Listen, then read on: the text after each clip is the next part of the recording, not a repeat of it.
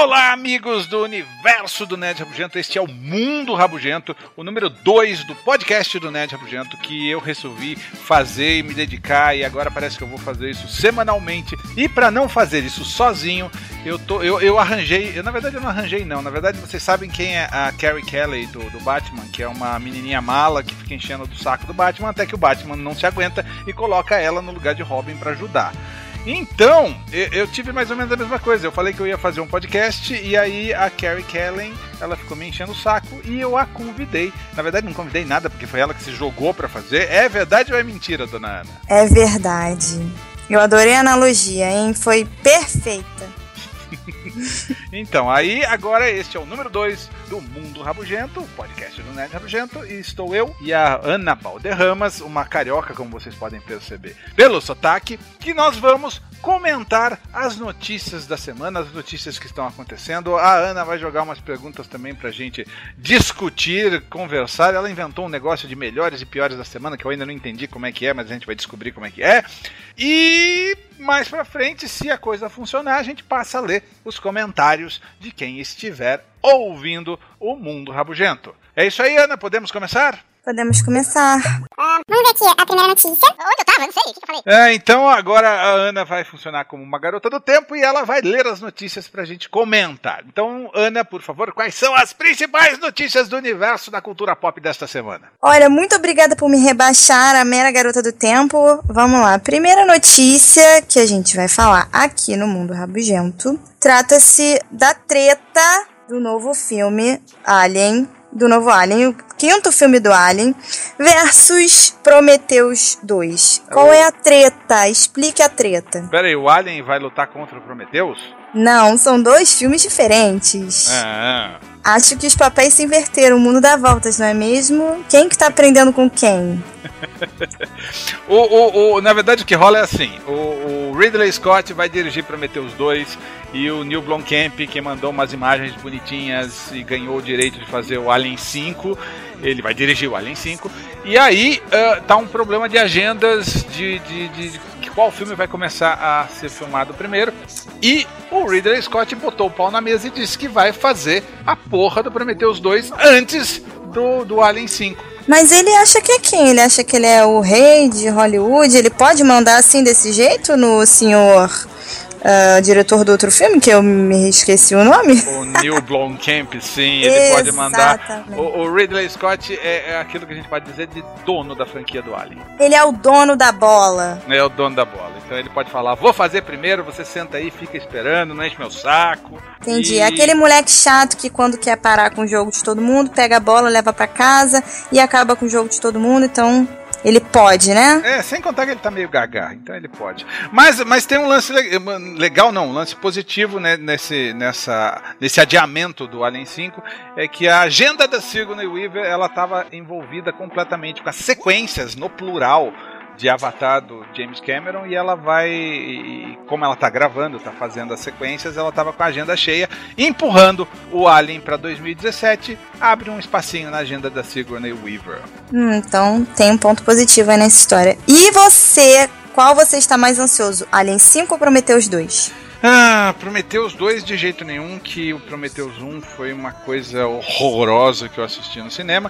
O Alien 5 tem um problema, o Neil Blomkamp, ele mostrou que ele era um diretor legal no Distrito 9, aí depois ele fez o Elysium, que é mais ou menos, aí depois ele fez o Chape, que é bem marromeno, então tipo assim, ele tá reduzindo o valor da carreira dele, ele tá virando meio um M. Night Shyamalan, então eu não sei o que esperar desse Alien 5, eu tô meio com o pé atrás. Vamos ver se ele é um bom diretor ou se ele só desenha bem, não é mesmo? É mesmo! Vamos para a próxima notícia. Por falar em Avatar, a Disney lançou também essa semana algumas novas expansões dos parques, tanto em Orlando quanto na Califórnia, e a principal notícia dessas expansões é a expansão de Star Wars. Você viu isso, Rabugento? Eu vi isso. O que você achou? Eu não sei, eu nunca fui à Disney, eu imagino que deve ser uma coisa bem legal.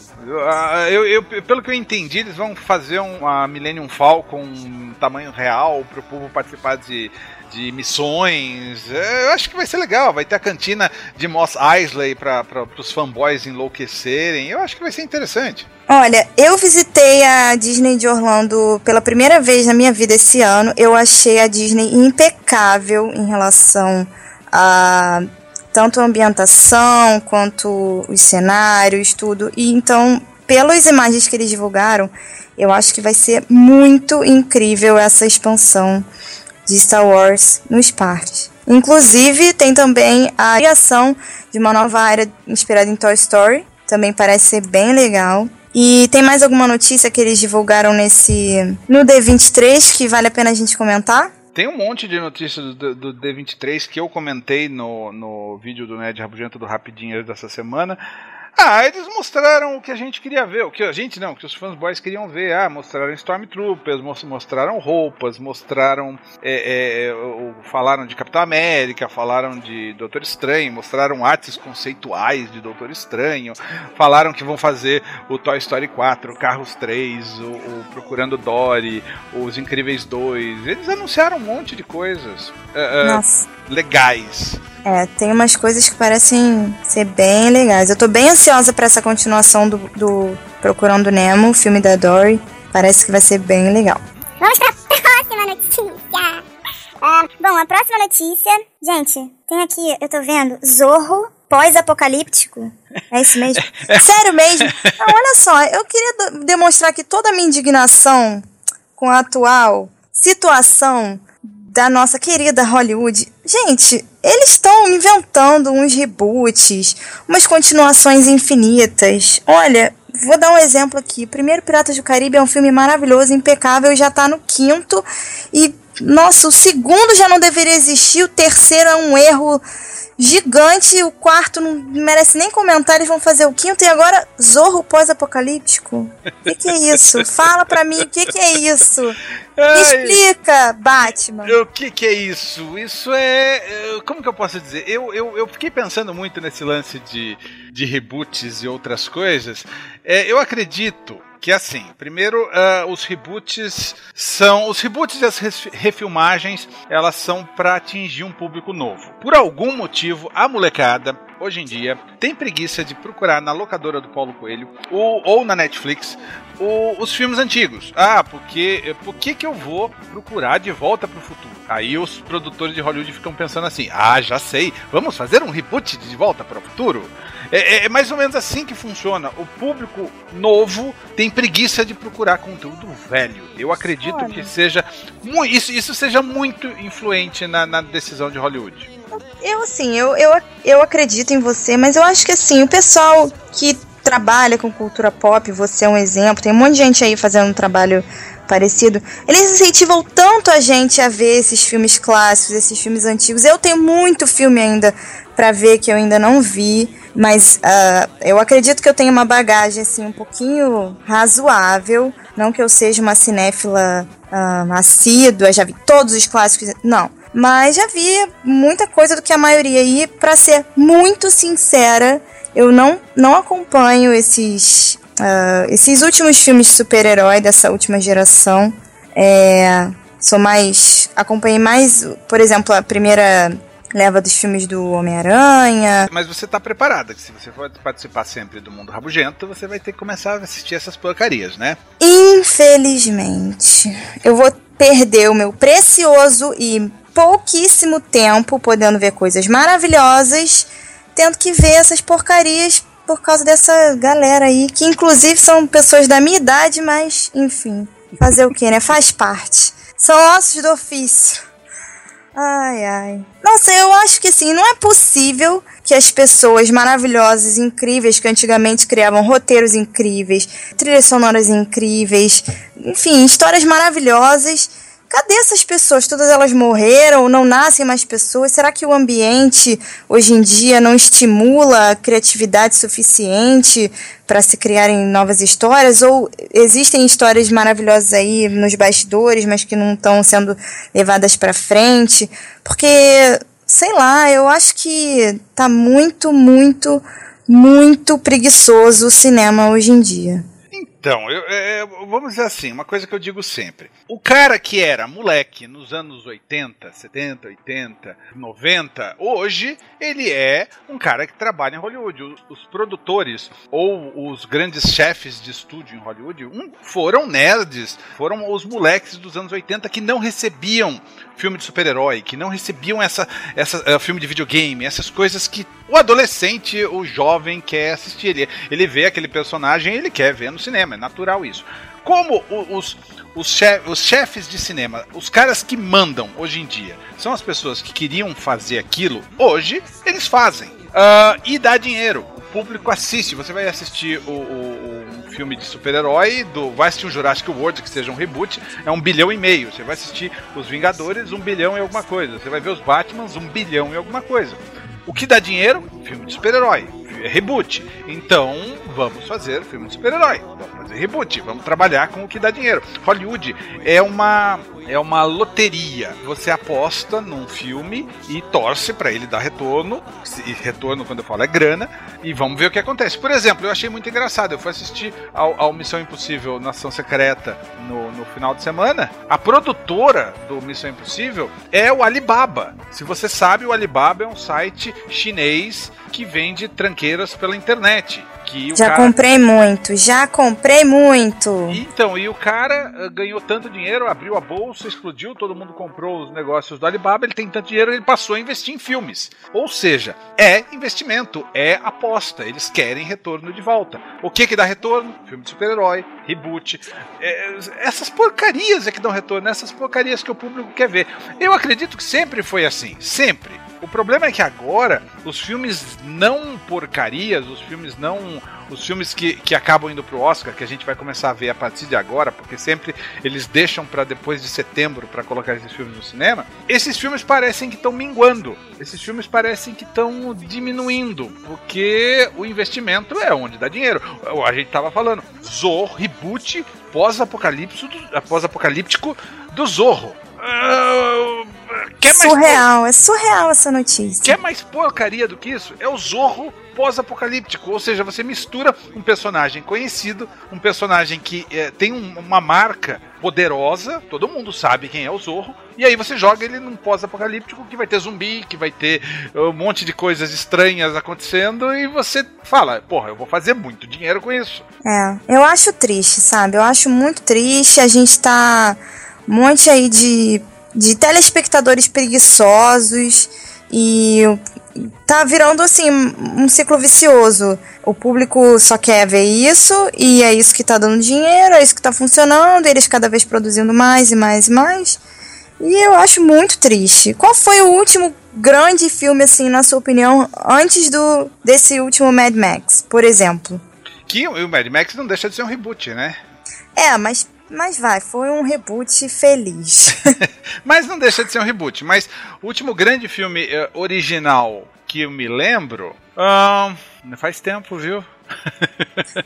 Faz tempo. Tem alguns aí que são razoáveis, Por exemplo, eu gostei muito do Garota Exemplar. Eu achei um filme muito interessante. Então, já ouvi por aí gente dizendo que não é nada demais, que o pessoal deu uma exagerada na hora de falar do Garota Exemplar, mas eu achei um filme muito bom pro que está sendo feito ultimamente. Então, mas aí a gente pode discutir isso.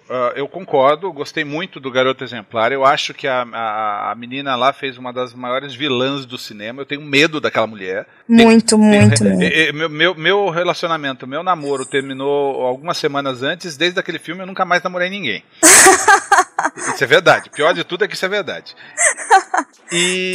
Temos um trauma aqui, gente. Então, ela realmente merecia o Oscar. Mas aí a gente discute o seguinte: esse filme é um livro, é uma adaptação de um livro, já não é um roteiro original de Hollywood. Inclusive, comprei semana passada e vou começar a ler em breve. Tá, mas não é um roteiro original. Então, eu acredito que se a gente for ser minucioso, esse também não é um roteiro original de Hollywood. É mais Concordo. Entendeu? É mais uma obra que estava lá fora que eles pegaram e trouxeram pra dentro. Não, eu concordo, mas eu acho que assim, filmes adaptados de livro sempre foram feitos, sempre serão feitos, e eu acho eles válidos. apesar de não serem roteiros originais. Se pelo menos estão sendo feitas adaptações de livro e gerando filmes que sejam bons comparados com a maioria que está sendo feita por aí, eu acho relevante. Mas em termos de roteiro original, realmente, eu não consigo lembrar qual foi o último grande filme que me marcou, assim, um roteiro original dos últimos tempos.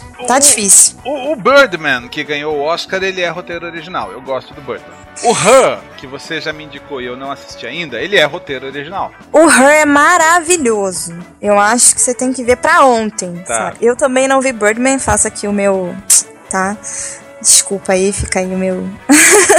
Mas enfim, o Her é um filme realmente verdade. Agora que você falou, eu lembrei. Ele é um filme muito, muito interessante. Talvez algumas pessoas achem... Essa galera que tá vendo filme de super-herói não vai ter a sensibilidade pra entender, pra absorver o Her. Eu acredito. É a minha opinião. Ele é um filme muito sensível. Isso foi um desafio. Eu quero... Então tá lançado aí o desafio. Vejam Her e digam aí pra gente nos comentários o que vocês acharam. Mas eu acho que é um filme muito sensível. Ele é um filme... Chega até a ser um pouco estranho. Porque, óbvio, é um relacionamento de um cara, uma pessoa com um sistema operacional, dublado pela maravilhosa Scarlett Johansson. E, inclusive, não deixaram, né, ela concorrer ao Oscar por essa interpretação que eu achei um erro absurdo. Porque quando você assiste o filme, você não tem como não dizer que ela não estava interpretando ali. Aliás, eu queria saber como que eles filmaram o Her, se ela estava ali ou se foi tudo feito separado, a voz dela. Porque a interação entre eles, você não diz que não foi feita real time, sabe? É incrível. Eu recomendo esse filme pra todo mundo, mas, inclusive, pra galera aí de super-herói, experimentem abrir a cabeça de vocês, experimentem ver coisas fora da zona de conforto de vocês e contem aí depois pra gente o que vocês acharam. Inclusive, Rabugento, você que ainda não assistiu, tá? Semana que vem eu quero que você me conte aqui o que você achou do Her. Isso é lição de casa. Exatamente. Pode me passar a minha também se você quiser, mas a minha pra você fica aí. Tá bom. Assistir Her. Tá, então assista Birdman. Tá bom. Tá, mas então, falando de roteiros originais, que você deu uma dispersada aí, tem então, alguns roteiros originais recentes são bons. O Grande Hotel Budapeste eu gosto. Moonrise Kingdom, você assistiu Moonrise Kingdom? Eu assisti voltando da minha viagem da Disney, né? Em abril desse ano. É um filme que eu amo, Moonrise Kingdom. É muito interessante. Ele tem uma fotografia, uns planos maravilhosos. É também um filme muito sensível. E eu achei lindo, delicado, incrível. E super diferente, né, também. Me lembrou um pouquinho os filmes franceses, sabe? Eu achei de uma delicadeza maravilhosa. Eu amei esse filme. Na verdade, o diretor Wes Anderson, ele é americano, mas ele tem uma mania de mamãe, eu quero ser europeu. Wannabe europeu. É muito isso. O Wall-E é roteiro original, eu amo o Wall-E. Olha, o Wall-E é um dos filmes que toda vez que eu assisto eu choro horrores na cena que eles dão as mãozinhas. Eu tava esses dias assistindo o Wall-E com o Luigi, que a gente grava, o amigo do fórum, e os dois pareciam dois moleques comentando o filme inteiro o tempo todo. O Wall-E é muito legal. É lindo. E inclusive a parte inicial do filme, sem diálogo, quantos minutos sem diálogo? Uma meia hora. Nossa, é maravilhoso, não precisa de diálogo. Esse filme é maravilhoso, gente, olha, eu amo o Wall-E. Vamos descendo um pouquinho. Tem aquele filme que a mulherada adora, que é o Brilho Eterno de uma Mente Sem Lembrança, que também é roteiro original. É bom também, eu gosto. Veja só que eu estou distorcendo toda nossa discussão, dizendo que não existem roteiros originais do cinema hoje em dia. Não, mas comparado com a quantidade, só você olhar todas as notícias de filmes super-herói que estão sendo lançadas, os últimos filmes, comparando em termos de números, porque esse aí que a gente pescou, né, são alguns exemplos aí num mar de coisas horrorosas. Sim, então,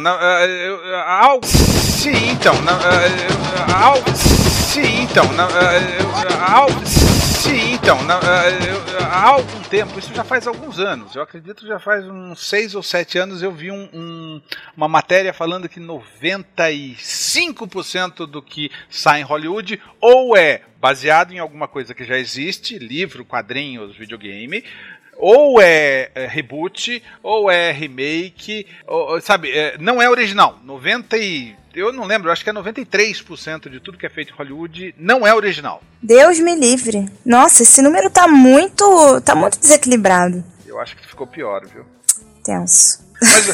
Mas o último grande roteiro original na minha cabeça é Pulp Fiction em 1995. Olha, eu lembro a primeira vez que eu assisti Pulp Fiction, com certeza muitos anos depois dele ser lançado, eu fiquei bastante chocada. Eu acho que foi o primeiro filme do Tarantino que eu assisti. Eu fiquei ao mesmo tempo intrigada, impressionada, enojada, mas me marcou muito. Eu acho Pulp Fiction um dos melhores filmes aí que a gente tem. Inclusive, por falar em Tarantino, eu queria deixar aqui toda a minha indignação, porque você não gosta de Django. Não gosto de Django. Eu sou apaixonada por Django Livre. Não, aqui, vocês que estão ouvindo vão me xingar depois, eu não gosto nem do Django e nem do Bastardos Inglórios. Nossa, que decepção. São dois filmes que eu acho que o Tarantino meio que se perdeu. Como assim se perdeu? Vai, fala mais sobre isso. Eu sinto assim, enquanto eu tô assistindo ao filme, o Tarantino ele é muito bom em fazer recortes. Recortes não, como é que se chama quando você costura uma peça de roupa na outra? Não é remendos. Remendo, isso, remendo. Eu acho que o Tarantino é mestre em fazer remendos. A gente conhecendo a história do Tarantino, a gente sabe que ele veio disso, ele sempre quis fazer isso. Esse é o projeto de trabalho do Tarantino. Ele faz remendos. Ele pega detalhes de trocentos milhares de filmes e monta um roteiro baseado naquilo de uma maneira que faça sentido, que seja divertido, etc e tal. Quando ele decidiu fazer o Bastardos Inglórios, eu senti que foi assim, eu vou sair da minha zona de conforto. Eu já fiz muito filme de herói, vilão, bandidos, Kill Bill, Pulp Fiction, Cães de Aluguel, eu quero fazer uma coisa meio fora da minha praia. Ele tinha feito A Prova de Morte, que ainda é dentro da praia dele, que são carros, filmes antigos dos anos 60, uma coisa que ele gosta muito. Aí ele falou, não, eu vou sair dessa praia e eu vou fazer um filme de guerra meio faroeste. Aí ele foi lá catar as referências dele de filme de guerra meio faroeste. E eu não sei, eu acho que esse filme tem cenas muito boas, tem momentos muito bons. Aquela cena, a abertura do Coronel Landa procurando é algo incrível, é uma das coisas mais bonitas do cinema, fotografia é linda. Aquela cena da discussão do povo dentro do boteco também é bem legal. Mas aí você começa a ver o filme como um todo. Eu não sei, aquele grupo de americanos que saem caçando os nazistas, os alemães, eu não sei, eu acho aquilo fraco, eu acho que aquilo não funciona, aquilo não pega o espectador como deveria. O Brad Pitt não tá bem, aquele carinha que faz o ajudante dele não vai. Aí enfiam ele dentro do teatro lá, do cinema, que é pra matar o Hitler naquela fase, mais terceira parte do filme. Eu não consigo encaixar o Brad Pitt. Vamos dizer assim, o Tarantino quis fazer um filme americano no universo europeu e ele não conseguiu dar charme pro filme. Eu não consigo ver charme no filme do Bastardos Inglórios. Não consigo ver charme. A menina parece que não tem graça, a loirinha lá. Xoxana, O filme, como eu disse, o filme em si é um filme legal de assistir, é um filme interessante, mas, pra mim, perto das obras de arte que o Tarantino fez antes, eu não sei, eu acho que ele não conseguiu costurar os retalhos direito. Não sei, tem alguma coisa no Bastardos Inglórios, eu preciso rever pra ver o que é, mas tem alguma coisa que eu não gosto muito em Bastardos Inglórios. Bom, eu acho que você tá vendo então por um prisma tarantinesco, entendeu? Mas é normal, eu acho, você comparar com os outros filmes. Eu acho maravilhoso. Eu gosto muito tanto do Django Livre quanto do Bastardos Inglórios. Acho filmes... Posso estar sendo um pouco inocente da minha parte, mas acho filmes impecáveis. Eu adoro, acho muito bom. Django Livre eu acho que é um filme que não chega em lugar nenhum. Nossa, eu já vi Django Livre, eu já vi umas 10 vezes. Aquela conversa do Camel, do Tarantino, que ele explode, que coisa ridícula que é aquilo. Mas eu acho que aquilo é muito Tarantino. É bobo, é engraçado. Eu não vejo problema nenhum nesse filme.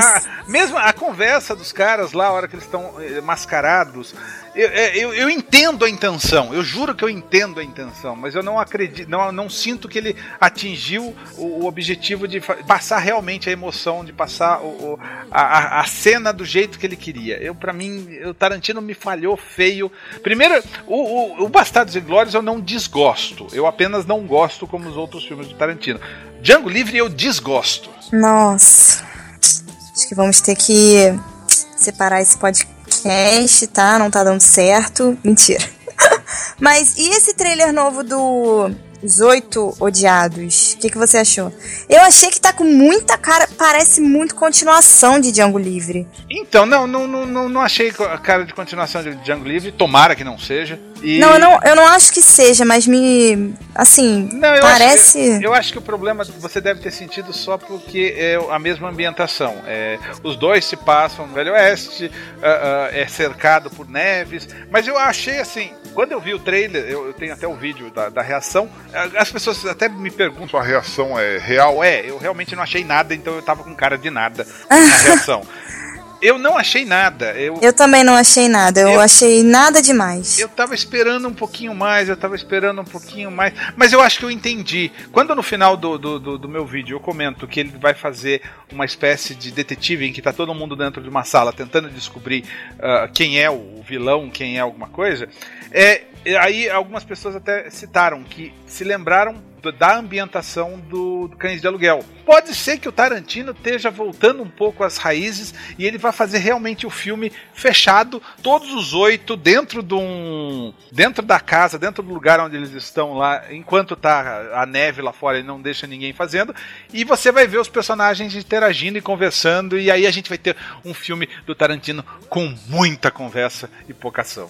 Adoro. Eu adoro os diálogos do Tarantino. Vai ter muito diálogo nesse filme, tenho certeza. Eu ainda tô bem esperançosa pro filme. Eu acho que pode ser ainda um filme muito bom, mas o trailer também não me empolgou muito, não. Não, mas esperançoso, eu sempre sou esperançoso pro Tarantino. Eu gosto muito dele. Eu também gosto. Eu não vi ainda tudo dele, não, mas as coisas que eu vi, eu gosto muito. Eu vi Cães de Aluguel, eu vi... Pulp Fiction, Django. Mais uma notícia aqui pro Mundo Rabugento. A cena do quarto do Peter Parker foi filmada essa semana? Na verdade, assim, pelo que eu entendi, eles vão fazer o Homem-Aranha bem moleque. E ele vai vestir uma roupa que ele fez em casa, ele costurou, muito tosca, o que na minha cabeça faz muito mais lógica do que ele já surgir com uma roupa legal. E aí ele vai lá fazer as brincadeiras dele, vai saltar, pular e enfrentar os vilões junto com os Vingadores. E aí depois o Homem de Ferro vai fazer uma roupa decente pro Homem-Aranha. Então provavelmente essa história da cena filmada no quarto deve ser ele, menino, resolvendo as coisas com a deliciosa da Tia May, que vai ser a Marisa Tomei. Então, pela primeira vez na história do cinema, vamos ter alguma explicação razoável para a qualidade do uniforme do Spider-Man, porque pra mim nunca fez sentido nos últimos filmes ele aparecer com aquele uniforme maravilhoso, sendo que Peter Parker nunca que eu saiba fez curso de corte e costura. Aliás, aqueles tecidos aparentam ser bem caros, né? Então, achei bem legal essa notícia, porque vai ter uma veracidade aí por trás do uniforme do Homem-Aranha. Eu achei isso legal também. Achei interessante. Você já parou pra pensar que nunca fez sentido isso? Sim, nada faz sentido na roupa do Homem-Aranha. Nos últimos filmes aí, ele sempre começa com uma roupa mais tosquinha, mas depois, parece com um uniforme sinistro. Nem se eu quisesse fazer um negócio dele, eu conseguiria. E olha que eu sou menina. E olha que eu tenho um pouquinho de noção de corte e costura, mas eu acredito que Peter Parker não. Vamos agora falar sobre Narcos. Eu fiquei sabendo que você assistiu o primeiro episódio lá no evento da Netflix, né? O que você achou? Eu gostei do primeiro episódio. Eu assisti assim, a gente foi lá, participou do evento, aí chegou uma hora e eles falaram, vamos passar o primeiro episódio de Narcos. Legal. Você assistiu ao trailer? Assisti. Eu achei o trailer, quando eu vi, muito parecido com Tropa de Elite. O que não é de se estranhar, porque o Tropa de Elite é do José Padilha, e o José Padilha é o showrunner do Narcos, que era pra ser um filme, e daí a Netflix entrou na brincadeira e decidiu fazer uma série. Eu gostei. Eu achei muito didático o primeiro episódio. Ele é até meio... como que eu posso dizer? Ele tenta explicar muito a história das drogas ali na Colômbia. Isso deixou o primeiro episódio muito devagar. E aí, quando você entra a narração em off do cara explicando as coisas acontecendo, parece que é um episódio que demora pra engatar a segunda, que vai devagar explicando. E aí o cara explica uma coisa, daqui a pouco parece que ele volta e ele explica a mesma coisa, e leva um tempinho pra engatar a segunda. Aí quando engata a segunda, ele demora pra engatar a terceira e vai indo devagarinho. Mas o ponto positivo foi que o episódio terminou e eu queria ver o próximo. Uhum. Isso é bom. Eu não senti perdendo meu tempo, eu não senti jogando meu tempo fora. Eu realmente fiquei com vontade de assistir o segundo episódio. Faltam 10 dias pra estreia de Narcos na Netflix? Faltam 10 dias pra estreia de Narcos na Netflix, vai estrear no dia 28, são 10 episódios, e a Netflix vai me liberar mais uns 5 episódios pra eu fazer um videozinho e gravar, falar sobre o Narcos antes. Legal. E eles vão lançar todos os episódios de uma vez, né? Sim, a Netflix, o legal é isso, que os episódios são todos de uma vez. Eu não tenho esse costume, sabia, de fazer maratona? Mas então, eu tava discutindo, a Netflix está mudando a maneira que o público assiste televisão, que o público assiste séries. As séries, elas eram apresentadas episódio por episódio, então o episódio ele tinha mais ou menos que começar e terminar com um arco fechado. Podiam ter alguns arcos que se arrastavam por semanas, mas dentro daquele arco tinha uma historinha. Aí vinha o próximo episódio, dentro daquele episódio tinha uma historinha. Dentro da outra episódio tinha uma historinha. Todo episódio tem uma historinha.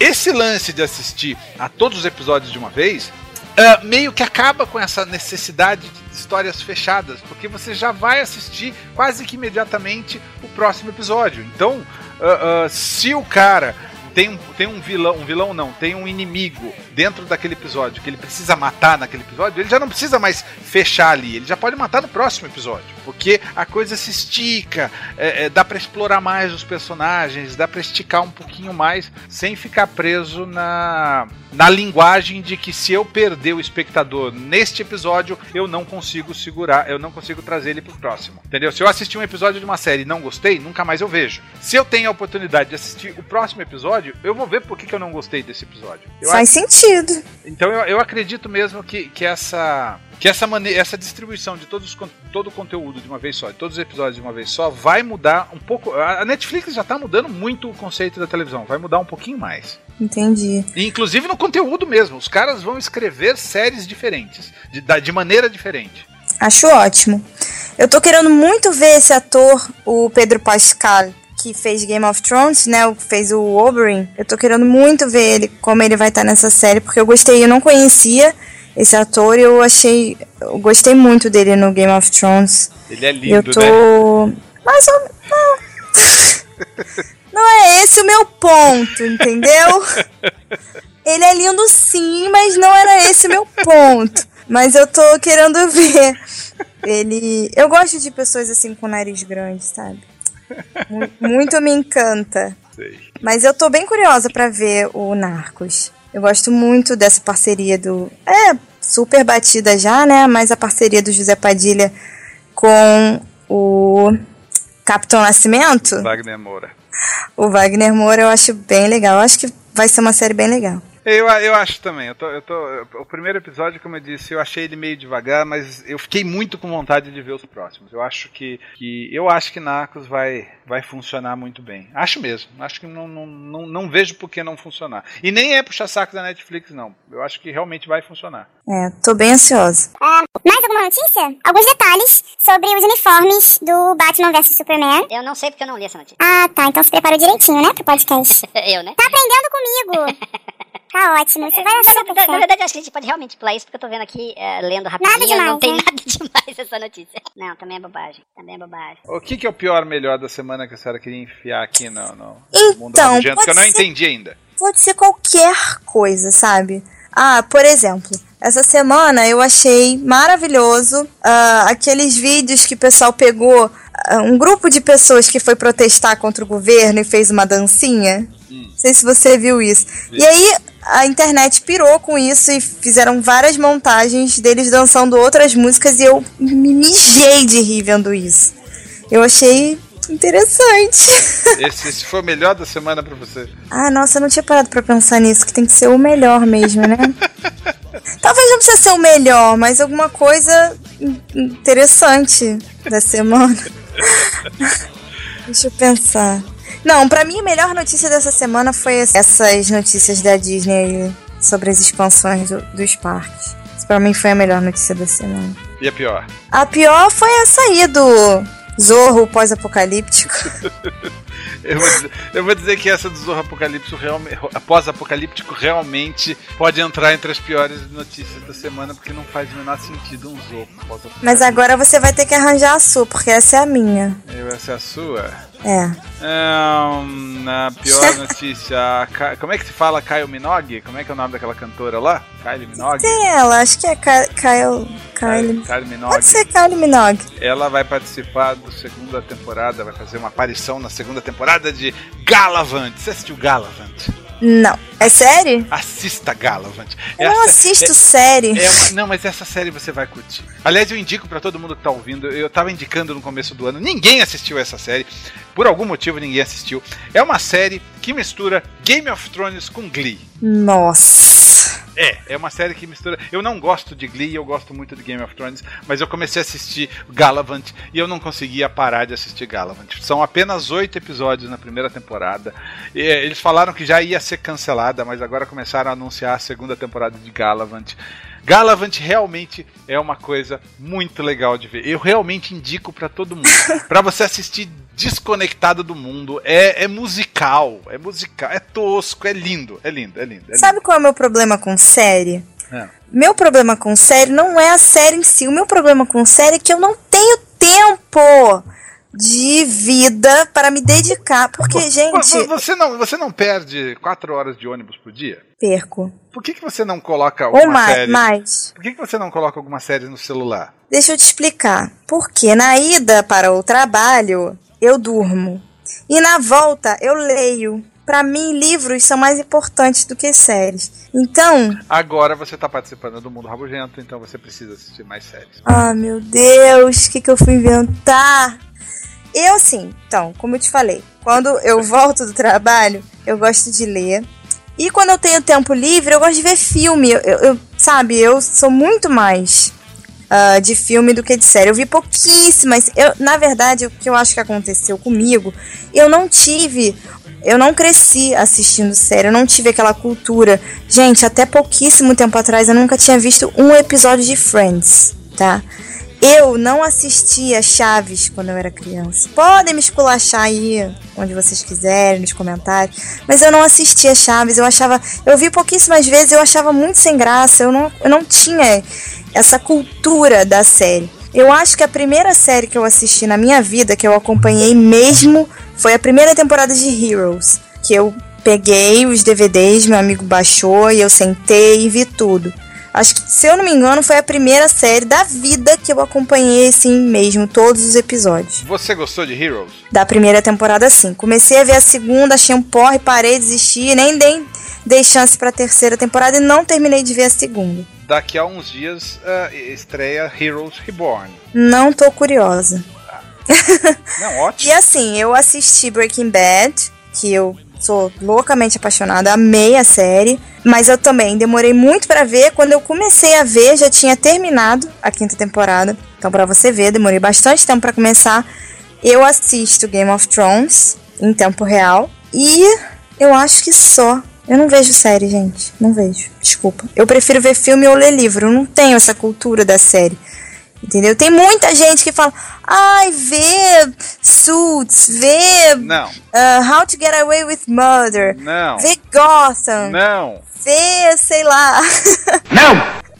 Não veja nenhuma dessas. Mas tem muita gente que fala dessas séries. Não, muita gente vê novela, não.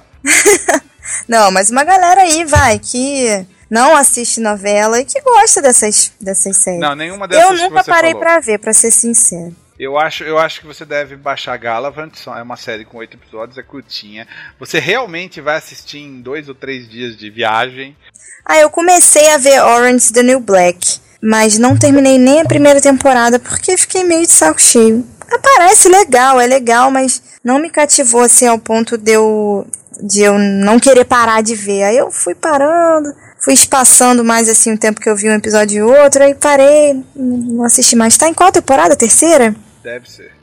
Sense8, não parei pra ver ainda, não vi um episódio de Sense8. Devagar, quase parando. Mas é série, entendeu? Eu vejo mais filme do que série. É porque hoje em dia as séries estão mega em alta, né? Mas eu não tenho essa cultura, eu não cresci assistindo série, eu não internalizei isso, eu acho. E aí eu fico com preguiça, sabe? Preguiça, muito tempo. Aí às vezes o pessoal fala assim, vê a primeira temporada de não sei o que. Não, mentira, vê a série tal. Aí você começa a ver, mas é uma porcaria. Não, mas a partir do 6º episódio da terceira temporada fica bom. Que bom! Mais um minuto! Vão começar a se retorcer como lagartixa com cãibra. Mas aí eu já perdi muito tempo da minha vida, querido. Tempo é dinheiro, eu não tenho tempo pra isso, não. Não, isso eu concordo. Quando alguém me falar, fica melhor a partir de tal episódio. Se for muitos episódios, você me pede ali. Não dá. Mas eu vou tentar ver algumas séries aí. Tá. Recomendem aí, podem recomendar aí umas séries. Pra mim é que eles vão filmar Prometheus 2. Sério? É a pior notícia da semana? Eu já sabia que eles iam filmar, não é a pior da semana, mas por favor, não deveriam fazer nunca Prometheus 2, nenhum deveria ter sido feito. Meu Deus, aquele filme é muito ruim, os caras têm um geólogo que se perde. Não deveria ter sido feito o Piratas do Caribe 4 também, nem não, isso eu nem vi o 4. Não perca seu tempo. Não vale a pena. É muito fraco o plot. Chega ao ponto de você nem achar mais engraçado o Jack Sparrow. Chega nesse nível. Nem dele eu consegui rir. Porque eu achava, o filme deve ser ruim, mas eu vou lá pra dar umas risadas do Jack Sparrow. Nem isso. Não perca seu tempo. E qual a melhor notícia da semana, na sua opinião? Melhor notícia da semana, na minha opinião. Eu não sei. Melhor notícia, tem que pensar. Melhor notícia da semana. A melhor notícia da semana são as cenas deletadas de Mad Max. Porque como eles deletaram, realmente o filme ficou bom, porque eles deletaram aquela cena. Cadê isso? Tem umas cenas, eu acho que a cena tá na internet, tá na minha fanpage, eu coloquei lá as cenas da minha fanpage. Se você olhar lá na fanpage do Nerd Rabugento, você vai encontrar cenas deletadas de Mad Max. Eu achei que se tivessem deixado as cenas, o filme perderia muito ritmo. Ele atrapalharia o ritmo, ele pararia, porque o filme é toda uma bola que não para de rolar. Aí ela chega num ponto, eles respiram um pouquinho e ela volta rolando. E se eles tivessem colocado essas cenas, eu acredito que ia atrapalhar bem o ritmo do filme. Então, o melhor foi ver as cenas deletadas e achar que realmente fizeram bem em deletar aquelas cenas. Entendi, vou dar uma olhada. Então estamos chegando no final deste Mundo Rabugento número 2. Então eu vou pedir para vocês mandarem perguntas pra gente responder aqui nos próximos, para gerar mais assunto, para ter mais o que falar. Vocês podem mandar perguntas no @Castrezana, que é o meu Twitter. Vocês podem deixar perguntas lá na fanpage do Nerd Rabugento no Facebook. Vocês podem deixar perguntas nos comentários deste vídeo, porque eu decidi uma coisa: muita gente acha estranho eu colocar o podcast no YouTube, só que tem um público que não é de podcast que está no YouTube. Esse público não acessa podcasts, então eu estou dando a ele um novo formato de conteúdo no YouTube, porque ele liga lá o podcast e vai fazer outra coisa enquanto ele larga o vídeo ligado e tocando. E vou fazer a mesma coisa dentro do Facebook. Eu vou colocar este vídeo na fanpage do Nerd Rabugento, e na página da Combo Podcasts você também vai ouvir o podcast do Nerd Rabugento. Lá você pode baixar esse podcast e colocar no seu celular, ou seja lá qual aparelho você use para ouvir. E então você deixa a sua pergunta em qualquer um desses lugares que você possa comentar. Nós vamos catar as perguntas. Você pode deixar uma hashtag, sei lá, Pergunta Rabugento, pra gente achar mais fácil. Responde Rabugento, né? Responde Rabugento, pronto. Como é que é? Fala de novo. Responde Rabugento, com X. Com X. Responde. Responde, Rabugento. Aí você manda sua pergunta com a hashtag Responde Rabugento em qualquer rede social que a gente vai encontrar a sua pergunta. E a Ana vai fazer a seleção das perguntas e nós vamos responder aqui na semana que vem. Escravizando a amiga. Tudo bem. Você quis participar? É isso. É isso. Esperamos que não tenha ficado... Não, mentira. A gente sabe que ficou uma bosta, né? A gente sabe que ficou uma bosta. Mas a gente vai melhorando com o tempo, né? A gente começou a fazer isso agora. Com o tempo vai melhorando, né? Vai melhorando.